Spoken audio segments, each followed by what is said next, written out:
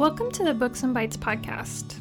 Each month, we bring you book recommendations and discuss the bites and beverages to pair with them. I'm Carrie Green, and I'm here with my co-host, Melissa Colston.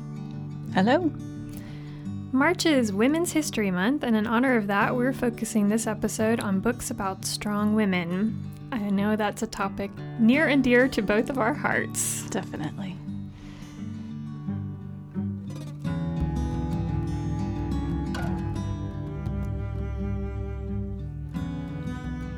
So, when I was preparing for trying to pick out books for this episode, I was thinking back to a few years ago when I decided I was tired of reading books by white men about white men.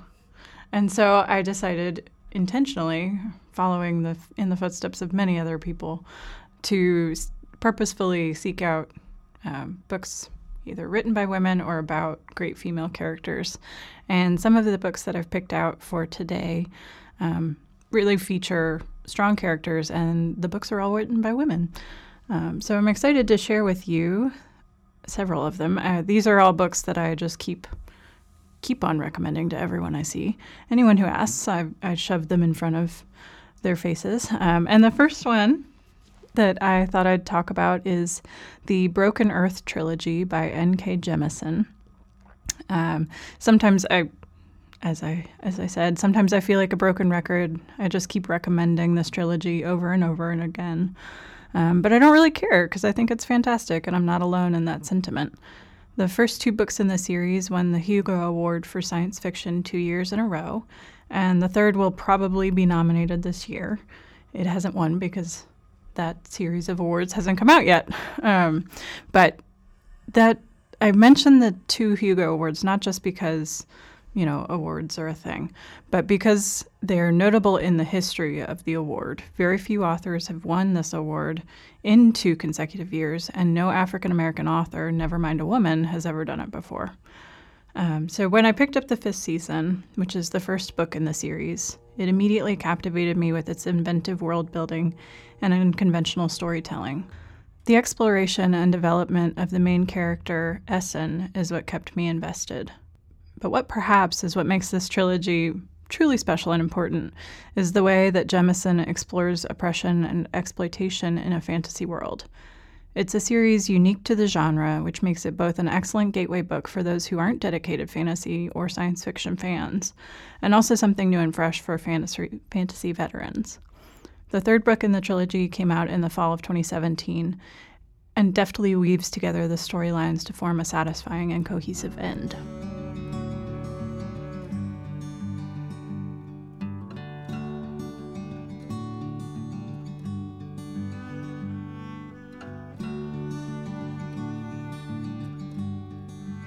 So you said that was mostly science fiction, right? Well, it has won the Hugo. The first 2 books have won the Hugo, which is an award for science fiction that's been won by Asimov and Octavia Butler and all those folks that are really considered to be science fiction. But it is definitely a fantasy world, and they aren't in space at all. So it kind of bridges both genres. It's in between for sure. It's not just science fiction. It's not hard science fiction. It's not all fantasy like medieval Renaissance lute players. There's none of that. It's it's its own thing for sure. It's just interesting. Weren't you talking about how hard it is to find good science fiction by women? Definitely. It is a genre dominated by men, and mostly white men, which is not necessarily a bad thing, but when you're looking for a different perspective or a new way to look at futurism, that's where these different perspectives are really valuable, I think. Right, yeah. No, I remember I recently reread Slaughterhouse-Five by Kurt Vonnegut, and it's a book that I always loved. It was one of my favorites, but rereading it recently, I was just kind of struck by how sexist some of the writing was. And, that's the kind of thing that just sort of gets in your head without you realizing it. For sure. Because it's sexist, but it's not trying to make a statement about sexism. Right, exactly. It's just baked in. Yes. It did, it just changed my whole view of that book. The book itself doesn't have many women in it. So in a way that made it even more troubling, the fact that when there were women, they were just for for their bodies or or something. Yeah, they're just a plot device in a lot of ways. Right. So yay. Yeah, this is a great series because it just feels way more real in that sense, where the characters are very diverse and in a whole different way than, it's not Earth, it's not humans necessarily. They are it's a totally different world. It's fantasy. But, they're real in the sense that, you've got women, it passes the Bechdel test immediately, Right. Like that kind of thing where, if you're paying attention to those sorts of things, you've got men, you've got women, they're all working together or against each other in various circumstances. But it's definitely not just about a white dude. And for those listeners who might not know about the Bechdel test, it's a test that Alison Bechdel, the graphic novelist, came up with. I think she came up with it for movies, didn't she? And there have to be, at some point in the movie, two women who are talking about something other than a man. Is that the... Yeah, so I think it goes a little bit further than that to say that the two female characters have to have names. Okay. Two named women characters have to be talking about something other than a man. And it's shocking how many movies fail the Bechdel test. It is. Once you're paying attention to it. Oh, and I do want to say that I misspoke earlier when I mentioned Octavia Butler as a Hugo winner. I was thinking of Ursula Le Guin, so pardon me.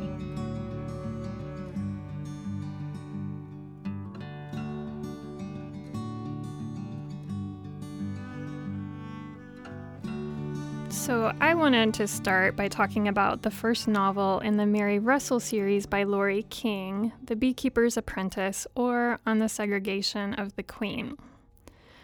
This book was on my reading list for a long time. I think our former teen librarian, Kendall Haddix, hi Kendall, first recommended it to me, and I'm so glad I finally got to this richly textured adaptation of Sherlock Holmes.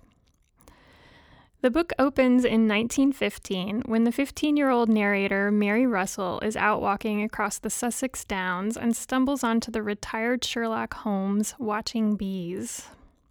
Russell, as Holmes calls her, is feisty, intellectual, and unabashedly feminist. She's also not afraid to contradict Sherlock Holmes. Naturally, he finds these qualities appealing, and soon Russell becomes his apprentice. It's a delightful relationship full of witty arguments, but with a tender friendship at its core. The book traces Russell's training as they embark on a series of small mysteries and travel to Wales to find the kidnapped daughter of an American senator. For the rest of the book, they grapple with an anonymous opponent worthy of Moriarty. Because I do most of my reading before bed, I'm always worried that mysteries will keep me up at night. But The Beekeeper's Apprentice is so leisurely paced, the detectives actually take a holiday in the middle of the mystery. In the middle of this kidnapping case, they go to Palestine, I think, and Israel, which totally makes the book my kind of mystery. There is still suspense. The lives of Russell, Holmes, Dr. Watson, and Mrs. Hudson are all threatened. But those of you who like your mysteries fast-paced and plot-oriented may want to look elsewhere. I also found this book's strong sense of place compelling, particularly the descriptions of the English countryside and Oxford, where Russell enrolls in college. The writing style is lyrical, with an old-fashioned, almost elegiac tone. The Holmes and Russell dine on tinned beans and porridge when they're out on cases. Mrs. Hudson does her best to keep up with Russell's growing girl appetite. During Russell's first visit, Mrs. Hudson appears, quote, with plate after platter of bread, cheeses, relishes, and cakes, and she even sneaks Russell meat pies at one point. Since tea is Mrs. Hudson's favorite meal to prepare, I went searching for a scone recipe to pair with this book. The Great British Bake Off Big Book of Baking has a very traditional scone recipe, plus all the breads, cakes, and pies you could possibly want. They're also mostly made with lots of butter and cream, so if you avoid dairy like me, I recommend a recipe that I found on the blog Minimalist Baker: coconut oil blueberry scones with rosemary. I made them over the weekend, and they were easy and delicious, and I'll definitely be making them again. Sound amazing. Blueberry and rosemary. I know, it's kind of mind-blowing, right? Sounds great. I was worried that the amount of rosemary would be overpowering, especially because I used dried rosemary instead of she called for fresh rosemary, but of course I didn't have that. But it was just perfect. It was like a little hint of rosemary and then the blueberry with it. So they were a little more savory, than sweet. Oh, yeah, I bet you could put a nice lemon glaze on top of that too. Well, first time I like to keep it simple. Follow the recipe. Sure.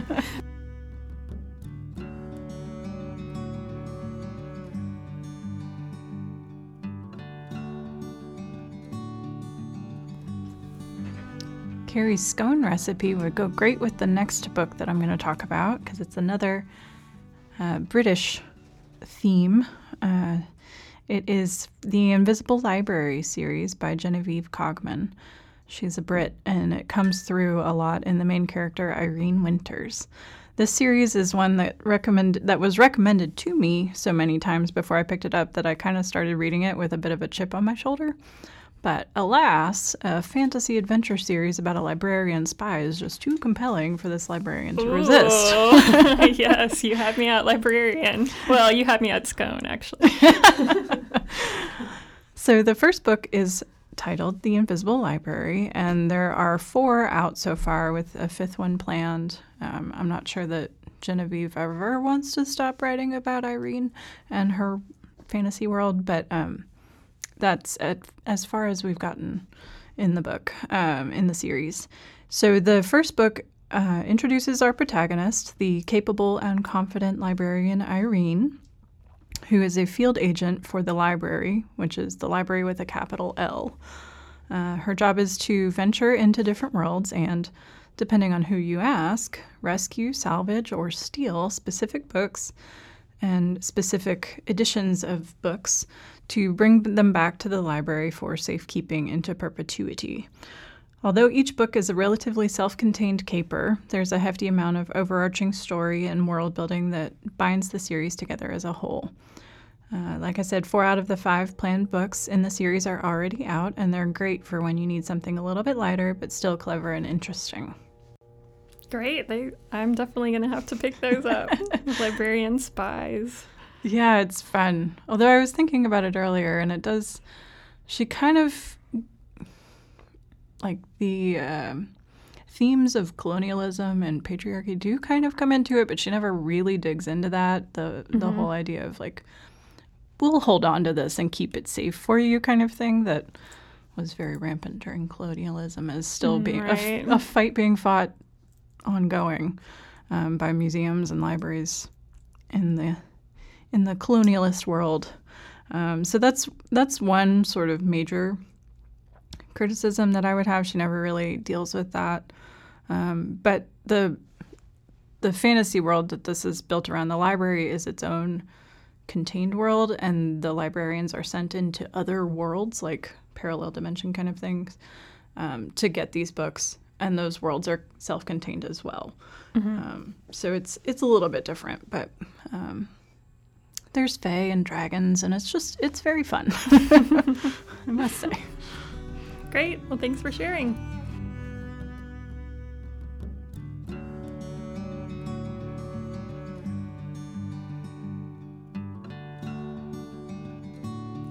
So I never would have thought to read True Grit until I saw the Coen Brothers movie.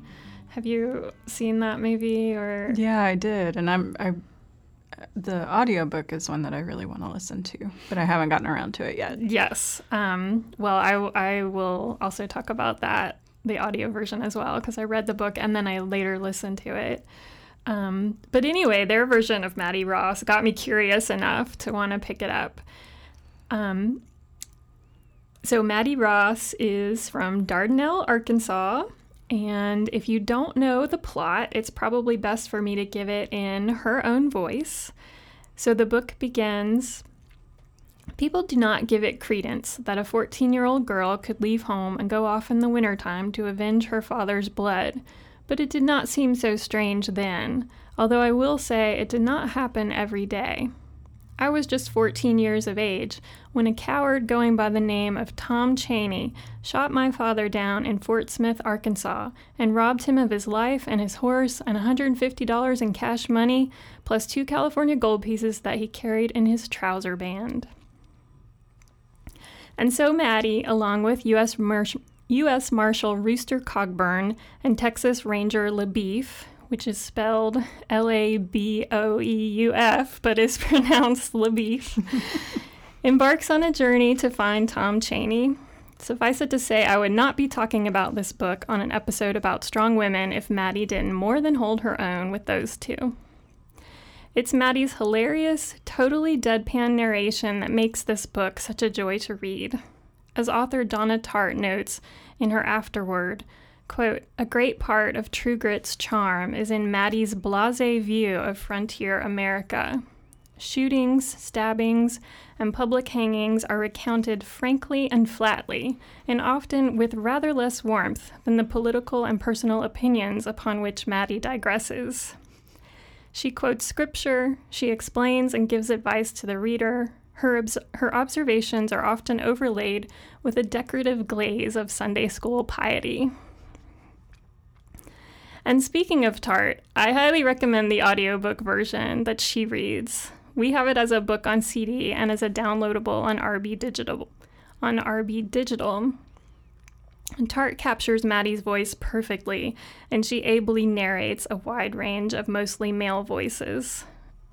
She was really good. I was a little skeptical because, an author reading someone else's book, but I thought she did a great job. Yeah, when I saw that, I think I saw it on, some list of great audiobooks to listen to, and I found that we had it. I was like, Donna Tartt, really? Mm-hmm. But, okay. Yeah. Sure, let's give it a try. I look forward to it because it's one of my Book Riot Read Harder challenges that I'm going to do. Yay. Yeah, I can't say I don't know that I've actually ever read a Western. That was my first one. I have tried to read Lonesome Dove because it's one of my husband's favorite books, but I didn't get very far. Sorry, Scott. If you're listening. It was worth a try. Yeah. So for a recipe to pair with it, Maddie and her crew mostly subsist on corn dodgers and salt pork during their journey. There's not a lot of culinary skills going on. Sounds a bit like the Broken Earth trilogy. It's an apocalyptic series, so there's a lot of trail bread. Right, exactly. I did find a couple of corn dodger recipes online, and they actually look better than what she described. I guess, if you're out on the trail, your corn dodgers are going to be a little different than what you would make in the comfort of your own kitchen. Mm-hmm. And so I will link to those on our blog. But in honor of Rooster Cogburn, the mean drunken marshal with a soft spot for Maddie, I think the best thing to pair with this story is a glass of whiskey neat. Yeah, from watching the movie, I can understand that. Seems fitting. Yeah. So I have to say, as much as I love bourbon, gotta rule that out here. A little too sweet. It's a little too sweet for this story. Needs to burn a bit going down. It does, yes. I personally have to go with my late father-in-law's favorite, which is George Dickel. It has just a hint of smoke and wood. It's still smooth, but it does have some bite to the finish.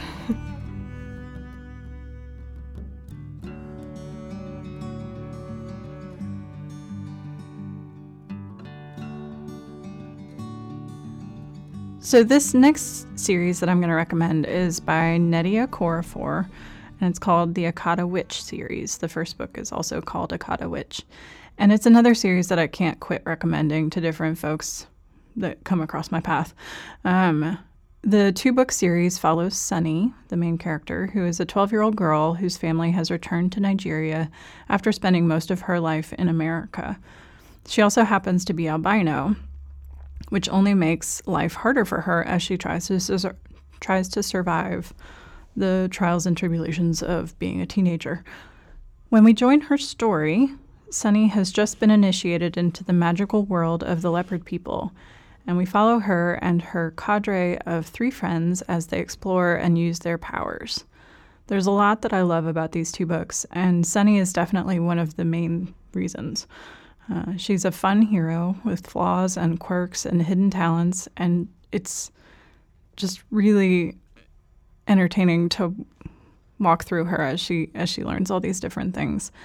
Her group of friends they're all very capable in their own ways, and they work together to learn and fight when the need arises. Okorafor is able to bring in a bunch of Nigerian folklore and mythology without too much info dumping. And I really loved learning about the culture in such a fun way. If you're a fan of Rick Riordan's books, I highly recommend you seek out Sunny and her crew. And even if you don't know who Rick Riordan is, but are looking for a fast-paced hero story with likable characters, here's a great one. And then, if you like Akata Witch and its sequel, Akata Warrior, check out Okorafor's, one of her other series. It is a trilogy called Binti. Whereas Essen is on an apocalypse diet for most of her books, and Irene eats almost nothing throughout her 4+ books, food plays a big role in Sunny's tale in Akata Witch. One of the first dishes Sunny talks about eating is jollof rice, which is a very popular and important dish all over West Africa and Nigeria in particular. It's a very spicy, tomatoey rice dish that can be prepared in a million different ways depending on who you are and who's cooking. I've never made the dish personally, but I found a recipe that looks pretty good on the magazine Savers website. We'll put a link to the article and the recipe on the Books and Bites blog on JCPL's website. Savor also has a recipe for fried plantains, which is another dish that Sunny describes making and eating in the books.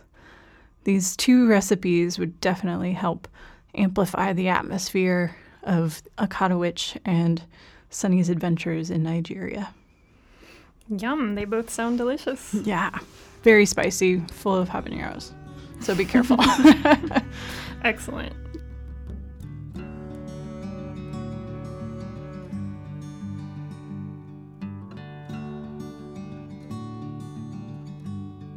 So the last book I wanted to talk about is one that Melissa has also read or listened to, I think. Mm-hmm. And it's called Lillian Boxfish Takes a Walk by Kathleen Rooney. And I just finished this about a week ago. And one of the reasons I wanted to talk about it today is both of my books that I talked about featured teenage heroines. And Lillian Boxfish is 85 years old in this novel. Well, 84. 84 or 85. I think she's 85. The majority of the book takes place in 1984. So let me give a little bit of the plot background. It's in New York City on New Year's Eve, and Lillian, who is a retired advertising copywriter and poet, is embarking on a 10-mile walk around the city. And of course, while she does that, she's also reminiscing about her life and specifically about her life as an advertising woman in America in the 1930s. She wrote for Macy's. And she was based on a real woman, partly inspired by the life of Margaret Fishback, who was also a poet, and she was the highest paid advertising woman in America in the 1930s. So I think it would appeal to anyone who is interested in women's history. I also found it just charming. She's this very charming character, and she's not afraid, even at her age, to have new experiences. And this was a time when New York City, there was a lot of crime in it, and she's out on this 10-mile walk and meeting new people and arguing with the guys who are trying to mug her and all kinds of great stuff. What did you think of it? That was a really good scene. I like that scene a lot. Yeah. The reason that I know about this book and actually listened to it was, I'm going to talk about the reading challenge again, but one of the challenges for Book Riot is to read a book with the main character who is a woman who is over the age of 60. Mm-hmm. And like with women in science fiction, it is not that easy to find a book with a protagonist of that age. So this was one that was talked about as a possibility, and it sounded great. The audiobook was wonderful. And one of the things that I really loved about it is that rarity. I would love to listen or read more stories about women that are, past their prime, quote unquote, because they have such a different perspective on things. Mm-hmm. There are so many women in my life that you have so many stories. I would love to know what they are, and that's basically what this book is. She's thinking about all the different things that have happened to her over this very interesting life. And they're not all happy. They're not all sunshine. But, right. Framing it in this walk around New York City, she's not just walking through present day. She's walking through the past. And, yeah, I listened to it maybe a month ago, and looking back on it, she's a powerful character for sure. And the audio, I would definitely recommend it. The narrator did a great job. And at the end of the audiobook copy that we have, I think it's on Hoopla. Oh no, it's on Overdrive. There is a Q&A between the author and the narrator. Oh, that cool. was really cool. And is in the audiobook, what did the narrator's voice sound like? Did she sound like an older woman? Mm-hmm. Or yeah, she's not, but she did a pretty good mm-hmm. facsimile, I guess. Mm-hmm. It was believable. Mm-hmm. Cool. She was kind of had like a Katharine Hepburn vibe, which worked really well. Oh yeah, definitely. Because she's just a very savvy woman, mm-hmm. and hearing her talk about being an ad woman in the 30s, yeah, it worked really well. And you had a so recipe? one of the scenes in the book is on her walk. She stops in at a neighborhood bar and has a Negroni before heading on to her dinner reservation. And a Negroni also happens to be one of my favorite cocktails. I particularly love all the different adaptations that you can make on the classic drink, because you still get something fantastic. And it is a pretty good drink for Lillian. Strong, a little bitter, a little mm-hmm. sweet. Mm-hmm. There's a whole lot wrapped up in there. Mm-hmm. But so typically it's made with equal parts Campari, which is an Italian aperitivo that is very bitter and very bright red. So it's made equal parts Campari, gin, and sweet vermouth. But there's a version that I really like made with rye whiskey and it is called the Boulevardier. And it's one of my favorite drinks. The substitution results in a cocktail that is somewhere between a Manhattan and a Negroni that's both bittersweet, but also, has that depth of flavor that you don't necessarily get with gin. It's sort of a happy medium between the sweetness of a Manhattan and the bitter brightness of a Negroni. So I highly recommend you check it out.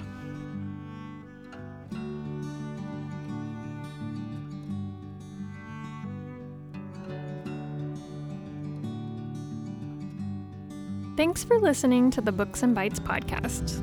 We'd love to hear your comments or suggestions, so feel free to email us at podcast@justpublib.org. We record in the recording studio at the Jessamine County Public Library.